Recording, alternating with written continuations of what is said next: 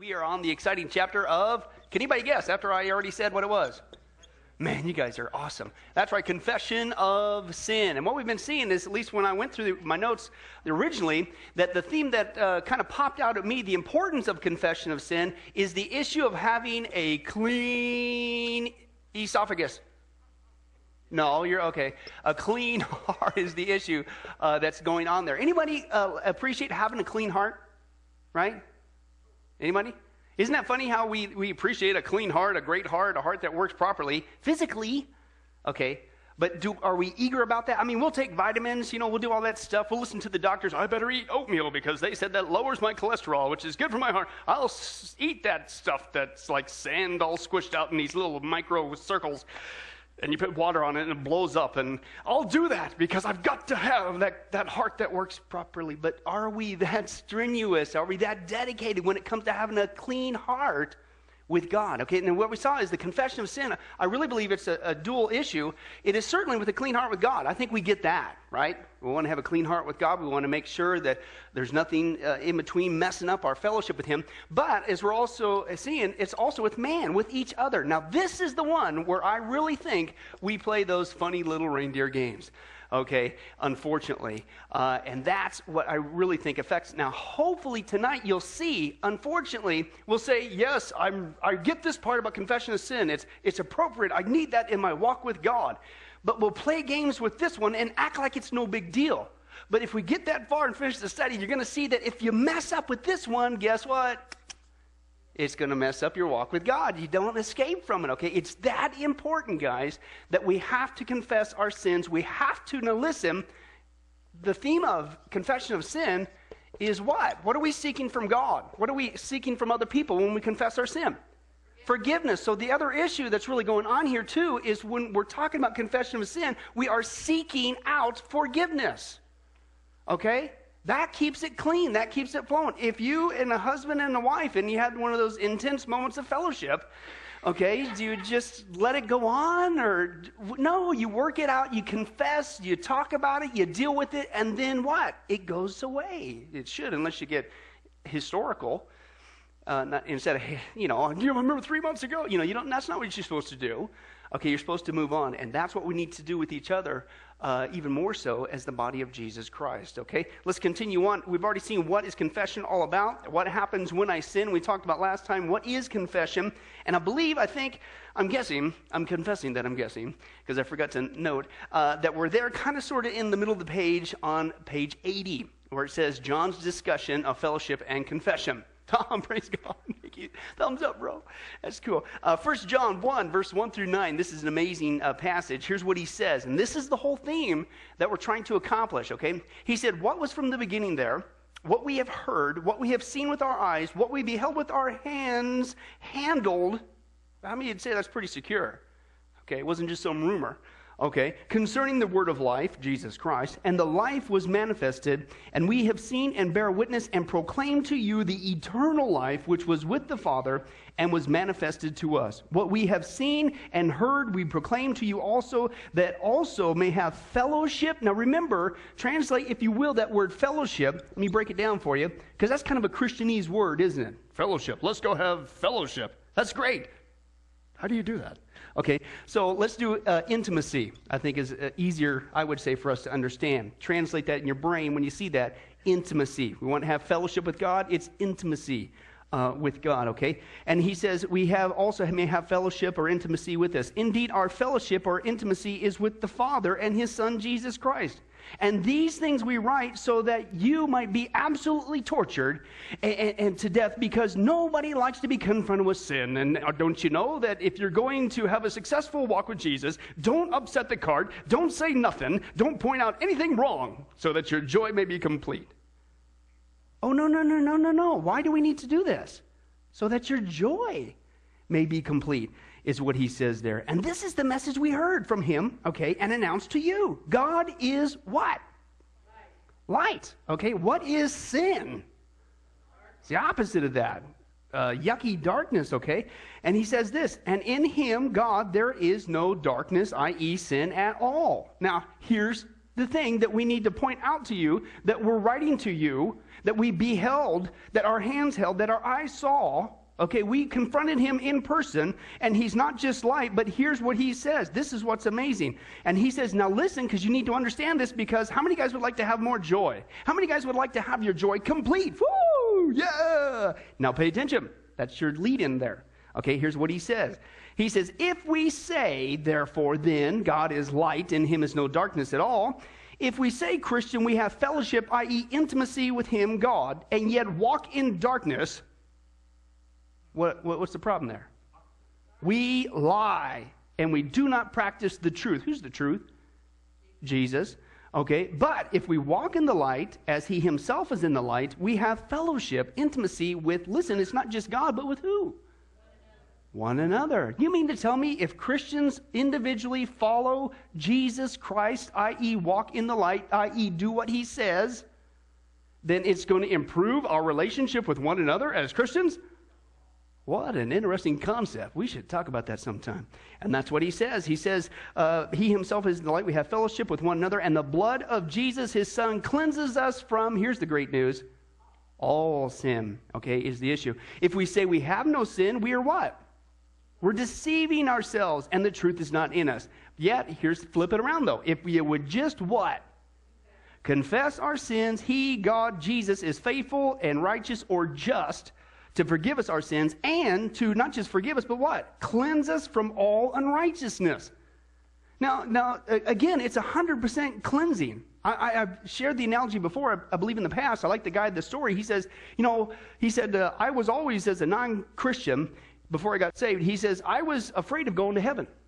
And people would say, afraid of going to heaven? I mean, you should be afraid of going to hell. He says, no. He says, if I went to hell, he said, I figured at least they'd accept me there, because I've blown it and I haven't lived a perfect life. He says, but heaven, I had this conception of heaven, that I'm going to get to heaven and God's going to pull down this big old screen like that white one back there. And then he's going to play my every sin that I've ever done right there in front of me in all of heaven, and my mother's going to be there. Okay? And that's what he makes his great news. He says, according to the Bible, he's talking about a positional truth. He says, listen, I don't know if God's got a tape on us, or I don't know if God's got a tape on you. He does. He's omnipresent. He knows everything. But he says, here's the good news. He cleanses us from all unrighteousness. Jesus has erased your tape. Amen. Yeah, thank you, two saved people. I'll say that again. Jesus has erased your tape.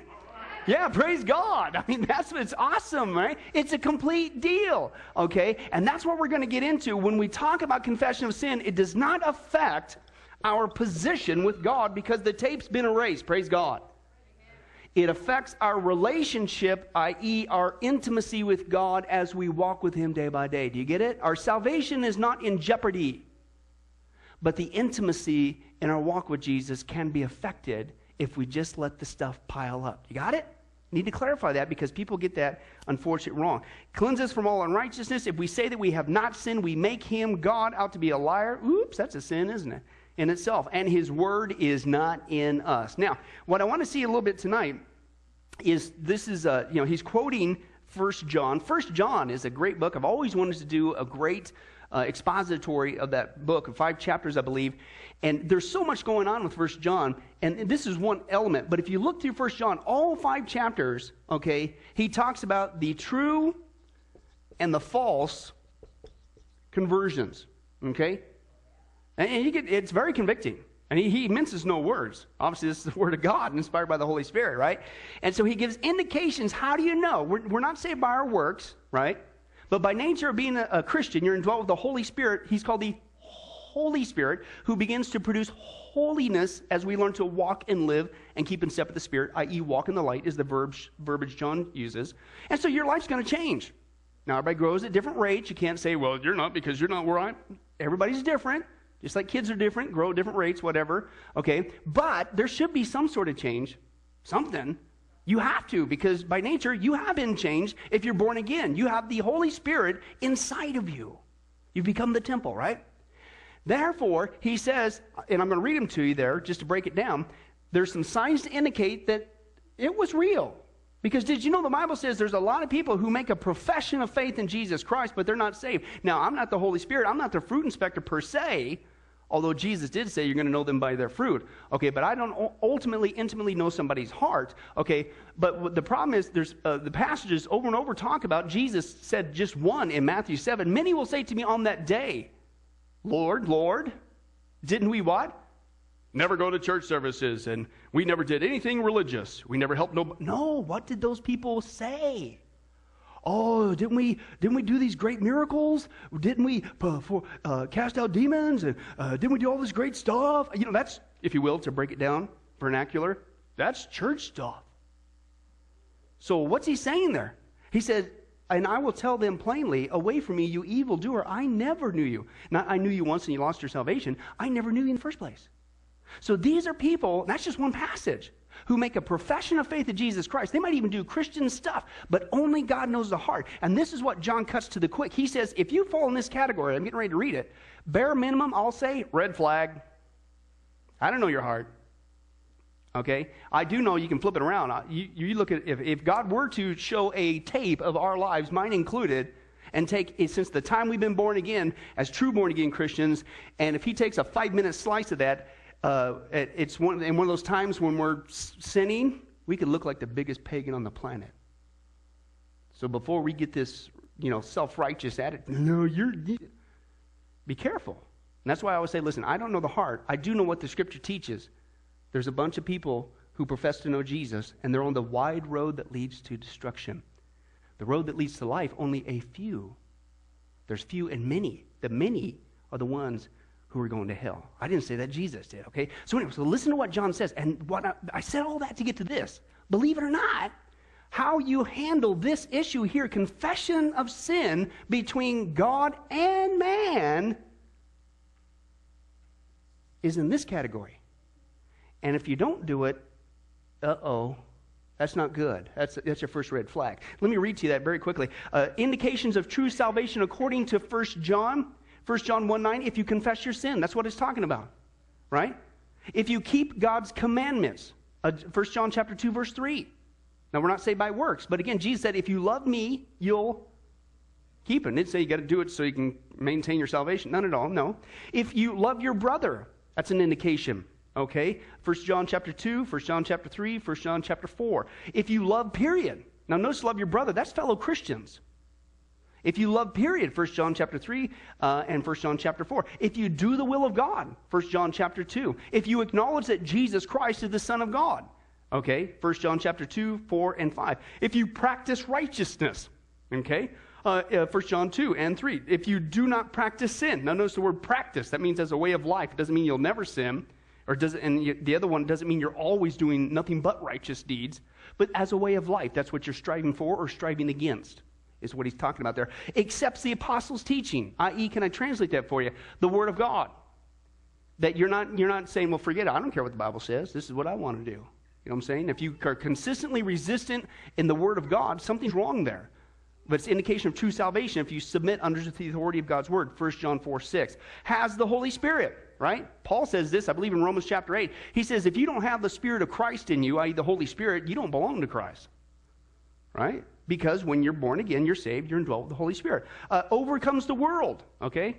And not saying that we can't get entrenched in the world, but by and large, you're not living for this world. You're an overcomer. Now, here is what he says that's all the true categories. You're doing that? That's a good indication.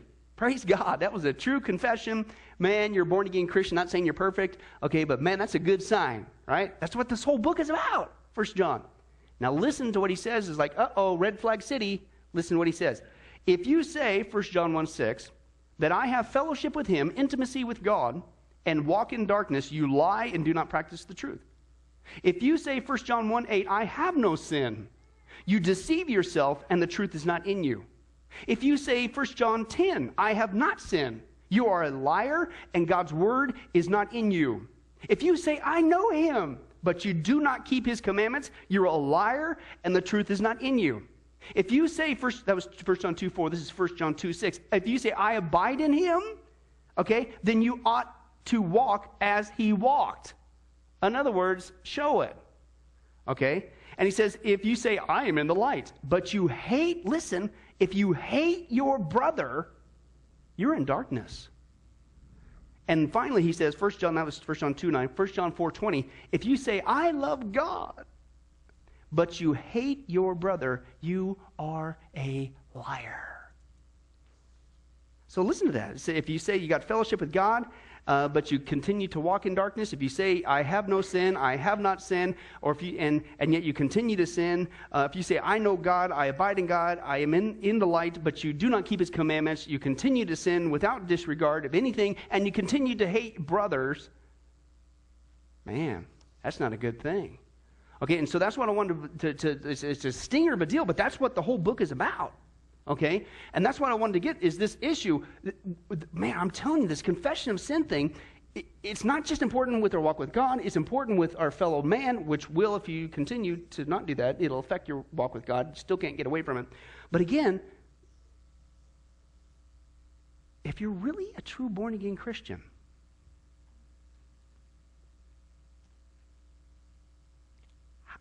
how can you not confess sin? Sin should bother us. It should tear our hearts apart. Yes, we can get callous. Yes, we can get into a ditch. But something's wrong. Okay? Red flag. I don't know the heart. But that's the seriousness of this confession of sin. And that's according to John. I'm not making this up. I'm just quoting the Bible. Okay, but let's continue on. In John's discussion, he says, if we confess our sins, that's your next blank there, if we confess our sins, he, God, is faithful and righteous to forgive, is your next blank there, us our sins, and to cleanse us from all unrighteousness. Okay? John stated earlier that the reason these things are written to us is so that what? So I can feel really horrible. Pastor Billy, won't you please crack a joke? That was really heavy duty, man. I'm feeling low. No, it's so our joy can be complete. You get that clean heart back. You confess that sin between God and man. It's not just showing, hey, praise God, a true born-again Christian. That's exactly what you expect them to do because they have the Holy Spirit inside of them. But your joy, wow, wouldn't you like to have more joy? Then deal with this, okay? And that's what he says, so our joy may be complete. The Greek word used in 1 John 1:9 translates confess. In our English Bible is homologeo, okay? Made up of two words, homa, which means same, legeo, word, so same word, okay, is what it means there. And that's what he says. To say the same thing, that's your blank there, to say the same thing, to agree, to admit, to concede, or to confess. Do you get it? Now, the great word there, I think, is pretty blunt, because when we're confessing our sin, are we telling God something he doesn't already know? No, he already knows. So we're really, in essence, when we confess, we're saying the same thing that he already knows. But notice we're saying the same thing that he feels about it and he says about it. It's wrong. We are not rationalizing it away. We're not trying to hide it. We're not trying to excuse it. We're not trying to blame other people for it. We're not trying to downplay it like it's no big deal. Confession of sin is saying, yes, God, that was wrong. Yes, God, would you please forgive me for offending you with my sin? Jesus, oh, please forgive me. And then if it affected another person, you got to go to that person, okay? It's what he's talking about there. You say the same thing about it as our sin as God does, that it's a violation of his principles, okay? And the reason why we need to do that is because every single one of God's principles are really horrible for us. No, I've said it before, I'll say it again to belabor the point. Repetition increases remembrance. Name one commandment in the scripture that's bad for us. 0 is the correct answer. They're all for our good, right? Every single thing that God tells us to do is for our good, our joy, woo, yeah, including confessing sin. Yeah, thank you, God, for telling me how to get more joy. Right? You should do that. Celebrate, woo, yeah, and laugh and giggle like that too. But anyway, let's continue on. Confession also includes forsaking that sin and turning from it. But what about that sin that we confessed and forsaken, and we fall into it again down the road? Well, here's a special tip. How about take another road? That's just food for thought. You won't find that on the back of the Cheerios box. Let's continue on. Can we really say we confess that sin? Okay, now that's a good one, because sometimes we do get what's called besetting sins, or sins that kind of, we get in that little rut thing. I'm not condoning it. Nobody's condoning that, obviously. But that happens, doesn't it? So what do? Have you ever played that little game? Oh, maybe I didn't mean it. I thought I repented, but why did I go back into it? Okay, so here's what he says. Dr. Charles Ryrie states the following. True confession must include sorrow for sin and turning from it, but true confession does not guarantee even that particular sin will be committed again. If it is, then listen to this, underline this, put those fireworks around this baby. Okay, listen, then it must be. That sounds pretty simple, doesn't it? Man, do we cloud that one or what? And this is where we talked, I believe, a little bit last time. This is exactly where I think the enemy gets us. Okay, because if you do that sin again, and then you confess it again, you say, well, I don't really mean it. Or he gets you to think that, well, now God can't use you because now you're stuck in that thing. Or, well, have you ever played that game?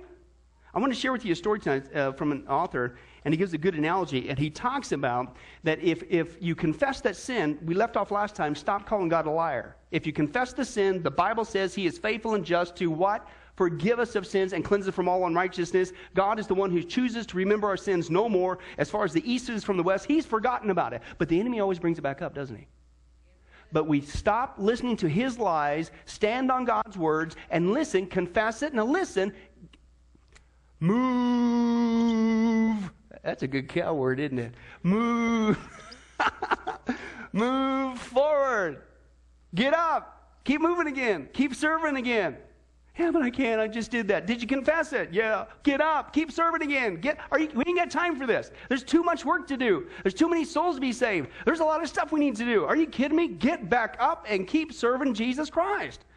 Listen to what God says. Okay? Don't let him trick you. Listen, here's this guy's analogy, into sitting down in the battlefield of life. Here's what he says. He says, the Christian life is like standing at one end of a long, narrow street lined on both sides with two-story houses. Now, when he said this, I thought about the Las Vegas Strip. You're going down a road, and on either side is all these things, right? So you can play with that too. At the other end of the street stands Jesus Christ. Okay? And as we walk towards him and grow in maturity, we grow in maturity. There is absolutely nothing in the street which can keep us from reaching Jesus. Nothing. There's no block. You're just cruising on down. Okay? He says, but since this world is influenced by Satan, the row of houses, or the things on either side of the Las Vegas Strip there, he says on either side are inhabited by beings committed to keeping us from growing strong. So they hang out the windows and they call to us, hey, look over here, I got something you really want. Or, hey, try this, man, there's nothing wrong with this. Or no, they say something like, hey, you worthless idiot, boy, you failed big time, God can't use you now. He says, and even though these voices, they have no real power to block our path, we can just keep on moving forward. Right? That's all it is lies. He says they have no power to block our path. The strategy, unfortunately, works too well. You see, many Christians, he says, treat life's journey like a stroll through a shopping mall instead of a race through a battlefield. And instead of staying focused on Jesus Christ, they give into window shopping at the enemy's stores. And the longer they linger, the easier it is for Satan to keep them from running to Christ. The whole tactic is to simply get our eyes off of Jesus, slow down, sit down, stop, and if possible, give up on our journey to Jesus Christ. It's an illusion. We left off this last time, but I want to belabor this because I really think this is where the enemy will take even us true born-again Christians who do love Jesus. And when we do, unfortunately, blow it, he moves in with these lies, and he tricks us into disengaging. I just can't serve. Yes! Get up and keep moving forward. Stop calling God a liar. Take him at his word. I didn't say it. Praise God, he said it. If we confess, he is faithful, he is just, he'll cleanse us from all unrighteousness. That's awesome stuff. Okay? But let's continue on. Anyway, yeah, real quick, Donna.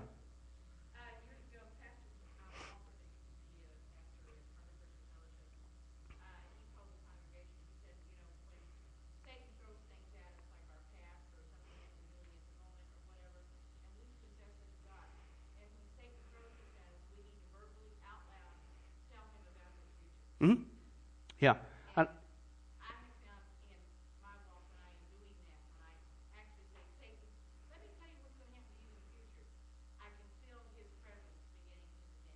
Mm-hmm. And, and then what he's trying to do is wallow me in the dirt, and I can feel myself getting up and walking again, looking at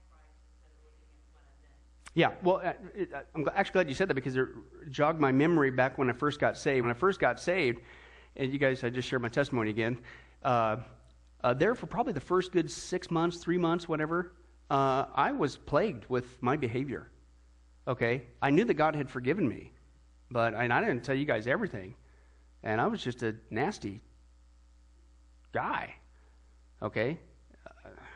Anyway, and so what the enemy would do the first several months of being saved, he'd bring that back up. And I knew in my heart that Jesus had totally forgiven me, but he'd bring it back up. And I was really struggling with that. So I'd be having a great time with Jesus, and all of a sudden here come that memory of what I did to that person or whatever. And, just instantly that. And anyway, so finally, here's what I believe it was the Lord leading me in this direction. I had a friend, he talked about, he gave an analogy of a judo chop, and I don't know anything about karate or judo or any of that stuff, but he says apparently in judo that one of the techniques is what you do is the whole premise is you use the force of your opponent against them. So if they come charging at you, you don't sit there and take them head on and take the brunt. You just step aside and take their momentum and shove them down. And so you use the force of the opponent against them. And so that analogy went through my brain, and so I got into this spiritual habit. Every time the enemy reminded me of my past and the things that I did, even the sins I did, I turned it into a spiritual exercise. It forced me to go, hey, praise God. Thank you, Jesus, for forgiving me of that sin. Oh, God, you're so good. Thank you. Thank you so much for that. And I just do that. And it took a little while to get into that habit, but here's the good news. I kept that up, by the grace of God, and during that period, the enemy, he's still hounding you, but I seriously, every time, he could have done it 50 times a day. 50 times a day, I'd say, praise God, thank you, Jesus, for forgiving me that sin. And here's what it was doing. It was constantly reminding me of the goodness of Jesus. It was constantly reminding me of my complete forgiveness that I have in him, and I was getting excited about it. And what happened was it was actually encouraging me in my walk with Jesus Christ. Now, here's what I noticed. I used his force against him, what he meant for evil. It became a wonderful reminder of how great Jesus is, and I was getting excited about it. And then, guess what? That's when he quit. Because it was actually, I turned it around, and it was edifying my walk with Jesus. Bring it on. What other one did I do that I can say, praise God? You know what I'm saying? And that's when he quit. So it's kind of the same thing. Let's continue on. Why do we confess? The Greek term, top of page 81, in the above passage translated fellowship as koinonia. Okay? And koinonia, which indicates the setting aside of private interest and desires and the joining with another or others for common purposes. Okay? So fellowship with God is accomplished when we what? Put aside our interests and desires. Now, isn't that the big deal? You want to have fellowship with God, you got to put the stuff aside, okay, is what's going on there. So fellowship with God is accomplished when we put aside our interests, our desires, and daily live out our lives fulfilling our Father's interests and desires. You get it? It's the great exchange. It's a surrender.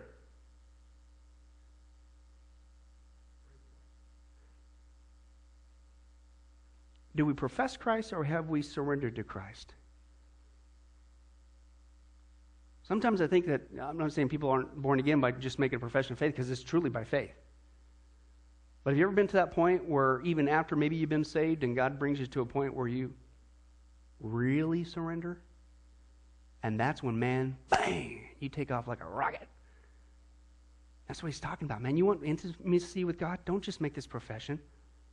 Get down there and surrender and say, not my life, not my will, but yours be done. This is your day. What do you want me to do? You know what I'm saying? That's where it's gonna happen. John's talking here about the Christian's walk, is your next blank there, and fellowship, your next blank there, within the family of God.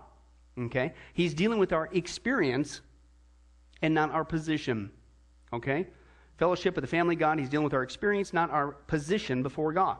Now, that's what we saw before. That's why the screen's been wiped out and the movie isn't going to be playing, so to speak, is because when you become a born-again Christian, we saw before the New Testament term is a saint. You become a saint. You don't become a saint just because the Catholic Church decided to honor that upon you and decree that upon you after you've been dead for 100 years and determinative upon your deeds. No, every born-again Christian is a saint. It's the Greek word hagios, which means holy one.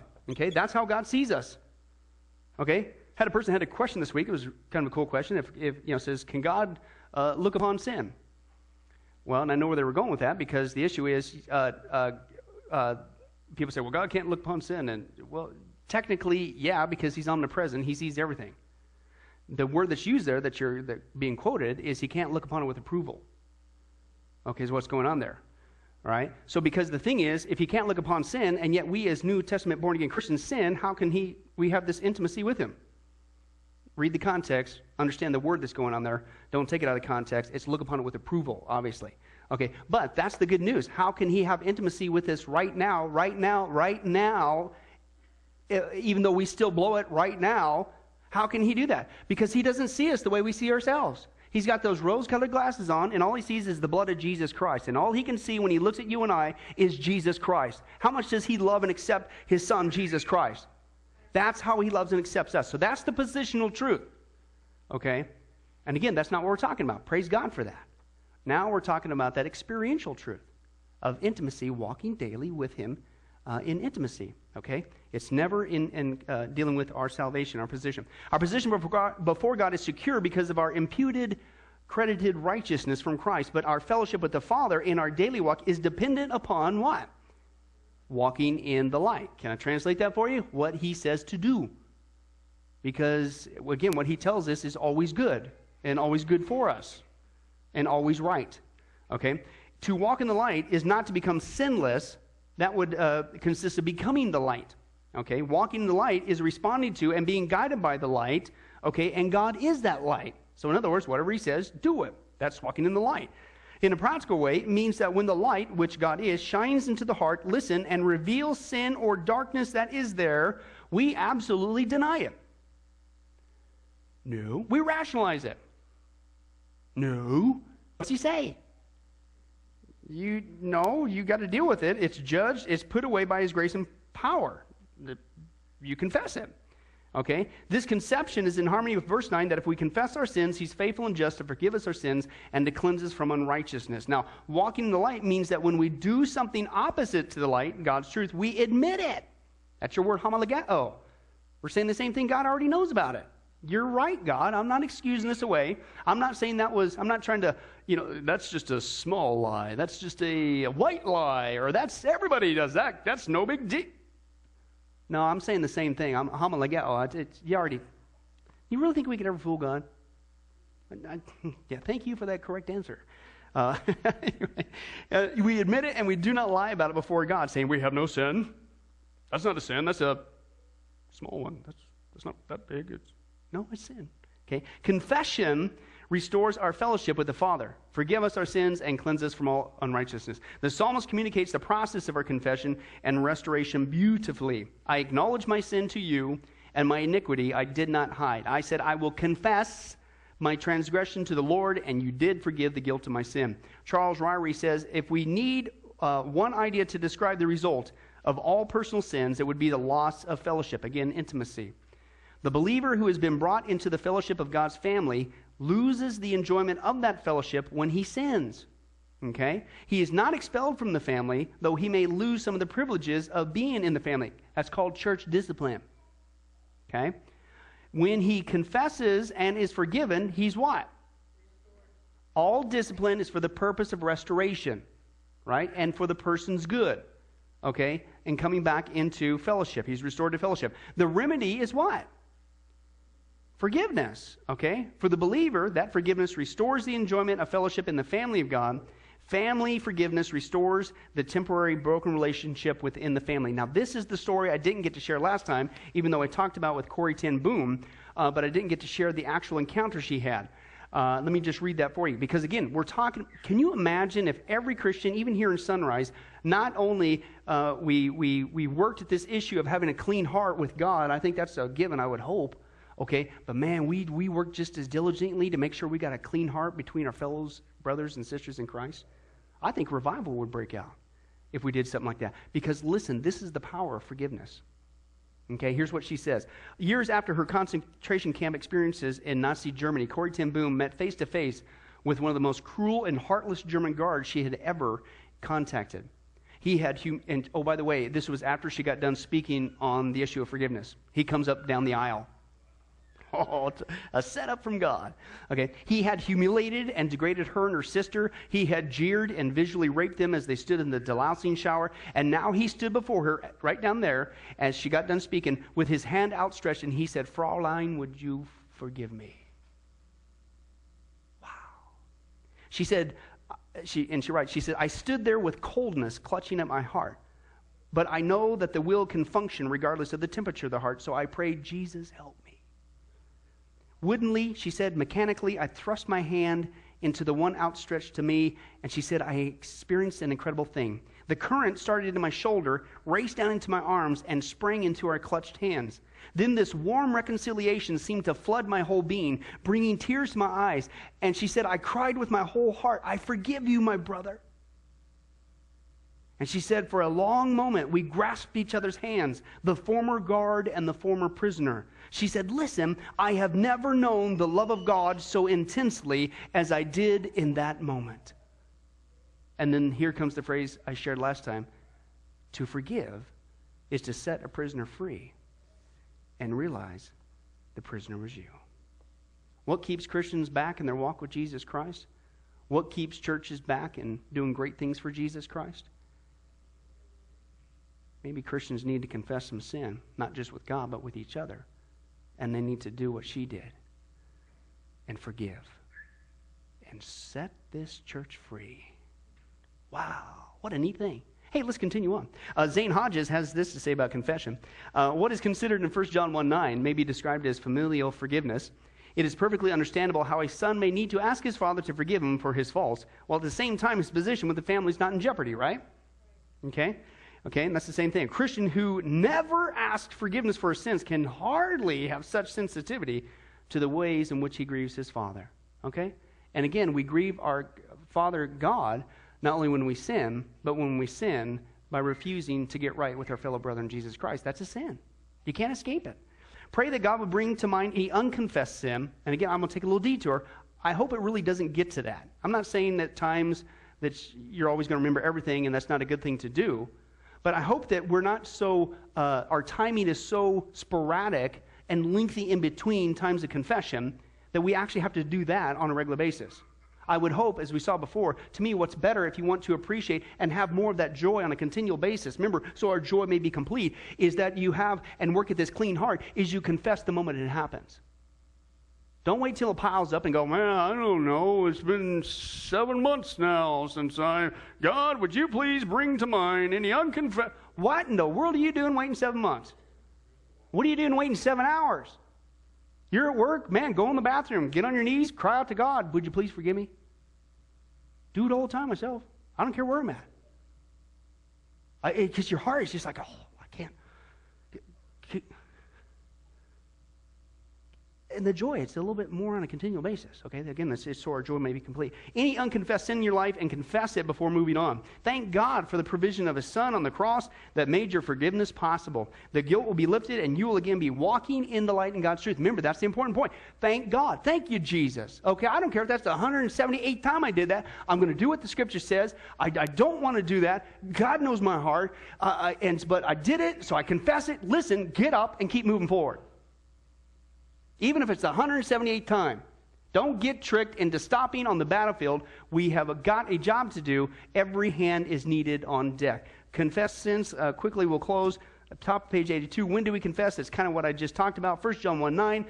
The verb translated confess in the Greek, the tense there implies continuous action. Okay, because some people say, well, you just need to confess your sin one time and never have to do it because it's a positional truth. Yes, it is a positional truth. But the verb says continual. And we're talking about a relational truth, not a positional truth. Thus, we are to be continually confessing our sins as, listen, this is what I just said, as they occur. Don't let them stack up, okay?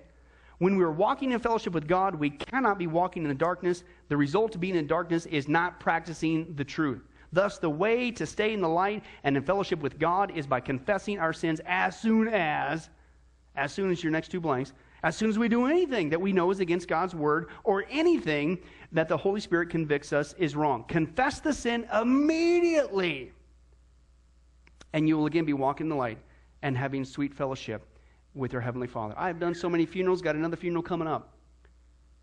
I've dealt with people there dying literally on their deathbed. I never in my wildest dreams ever thought I'd be in that predicament. Okay?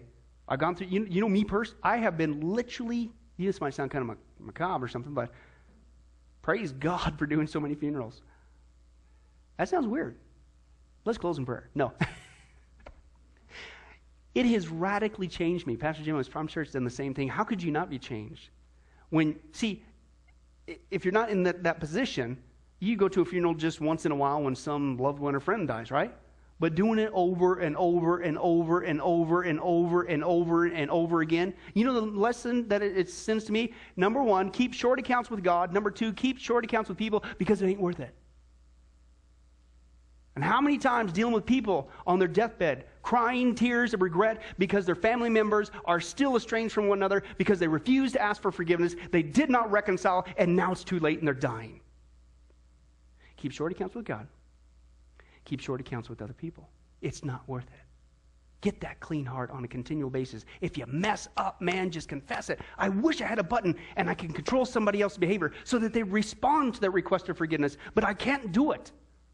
But my heart has to be right between me and God. And if He tells me to do it, I've got to do what I can do. I wish they would respond. Sometimes they do. Sometimes they don't.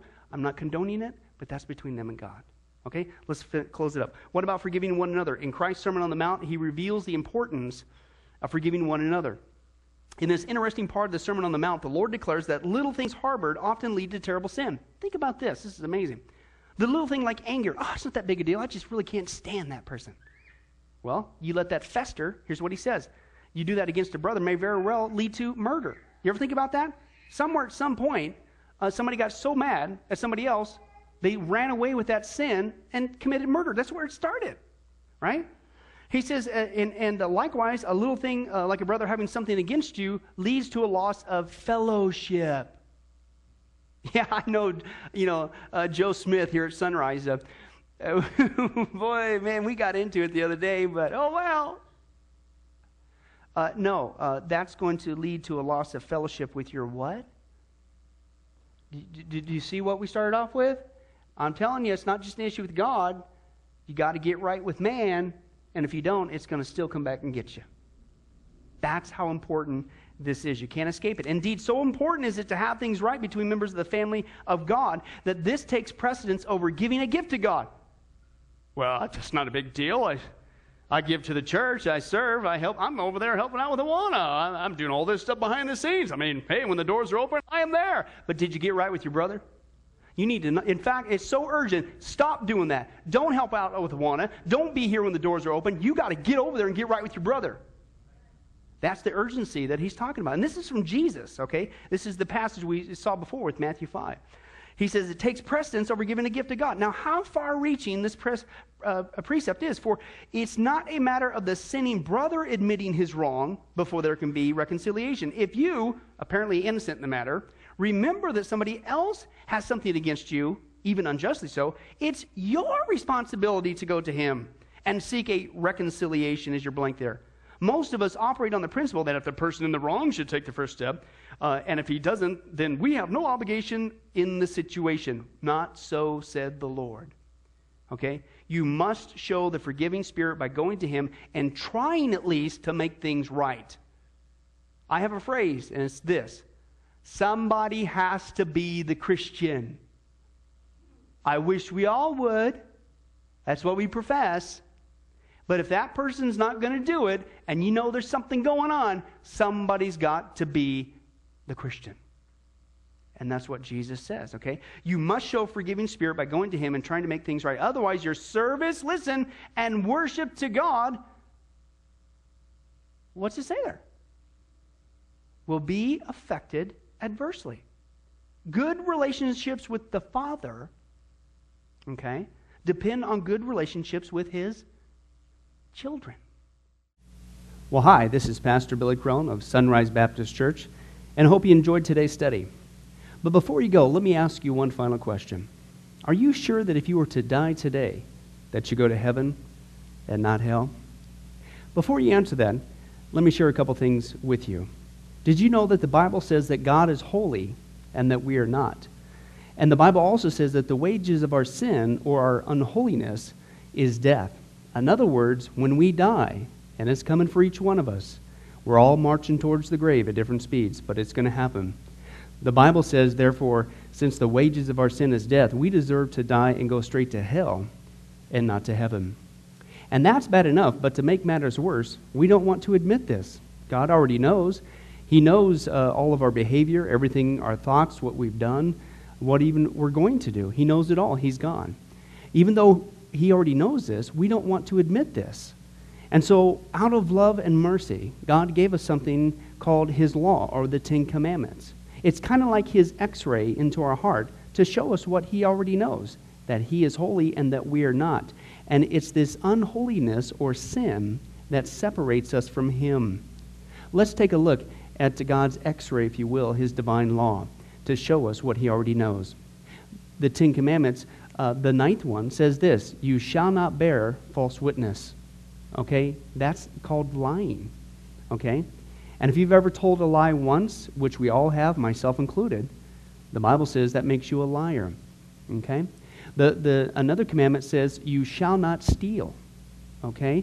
And you might think, well, that's something that everybody does. Well, it doesn't make it right, and it demonstrates what God is trying to show us, that we all have sin, and it's separating us from him. Even if you took a pencil in the 3rd grade from somebody, if you did it without permission, that's stealing. And so now you've become a thief. The Bible says that you shall not use the Lord's name in vain. And how interesting it is and unfortunate that the only name under heaven by which men might be saved, the name Jesus Christ, has now become a common cuss word. The Bible says that God is so holy that even his name is holy. If you've taken the Lord's name in vain and used it as a cuss word or even flippantly, the Bible calls that the sin of blasphemy. And so now you become a blasphemer. The Bible says you shall not commit adultery. And Jesus says if you even look at another person with lust in your eye, you've committed adultery in your heart. And finally, the Bible says you shall not murder. And you might think, well, hey, I haven't done that one. Really? Well, again, the Bible says that the sin of hatred is the same as the sin of murder. The only difference is you pulled the trigger, if you will, in your heart. You wish they were dead. And in God's eyes, it's the same thing in principle. Folks, that's only just a couple of the 10 Commandments. We didn't even go through all of them. But I think you're starting to get the picture. The Bible is correct. We have all fallen short of the glory of God, myself included, and that we are separated from God as a result. And so when our time comes, we're not automatically going to heaven. We are headed for judgment. We are headed for hell. Now let me tell you the good news. The good news is that God so loved the world that he gave his one and only begotten Son, Jesus Christ, to save us. Jesus Christ died on the cross. It was the death penalty of its day. He paid in full the price for our sins to be forgiven. Let me give you an analogy. For instance, even today, we could see that a person could commit a crime. They cannot reverse it. The sentence has been passed. The judge has slammed his gavel, and they are ushered off into their jail cell. And in this particular crime, they are going to receive the death penalty. And so they're behind bars just waiting for the time, waiting for the call for them to go and receive the death penalty. But believe it or not, as we know, there is a way that a person can get off a death row. And that is if the one in authority, the governor, would grant them a pardon. Now, they didn't earn it. They certainly don't deserve it. And there's nothing they could do to earn it because nothing can reverse their crime. Okay? Yet the one in authority has that ability to grant them a pardon. Well, can I tell you something? That's what God has done through Jesus Christ. The cross was the death penalty of the day. God sent his one and only Son to die on the cross, to take the death penalty in our place, and that if we would just receive his pardon for all of our sins, God is willing to allow us to get off a death row. He's willing to forgive us completely of all of our sins. That's the good news that I want to share with you. God loves you. The Bible says that God is not willing that anyone should perish, but everyone come to repentance. Won't you, if that's you, call upon the name of Jesus Christ right now? Won't you ask him to forgive you your sins? The Bible says that if you confess with your mouth Jesus is Lord and believe in your heart that God raised him from the dead, you will be saved. Won't you do that now, wherever you are? Please, take God up on his amazing, loving offer. I'll let you down. Man will let you down. People will let you down. But God never will. He wants to adopt you into his forever family. He loves you. He's willing to forgive you of anything and everything you've ever done, past, present, and future. It's amazing. Please, call upon Jesus now. Well, this has been Pastor Billy Crone of Sunrise Baptist Church. If there's anything that we can do for you, please don't hesitate to ask. Our number and information will come up here on the screen here shortly. And remember, I hope to see you in heaven. God bless. Thank you for watching this presentation from Sunrise Baptist Church. If you would like to send us a letter or any other kind of postage, you can reach us at 1780 Betty Lane, Las Vegas, Nevada, 89156. For more information, you can give us a call at 702-452-8599 or email us at bcrone@getalifemedia.com, or you can visit our website at www.getalifemedia.com. Billy Crone and this ministry can also be found on Facebook and Twitter. Join us for services at www.sunriselv.com.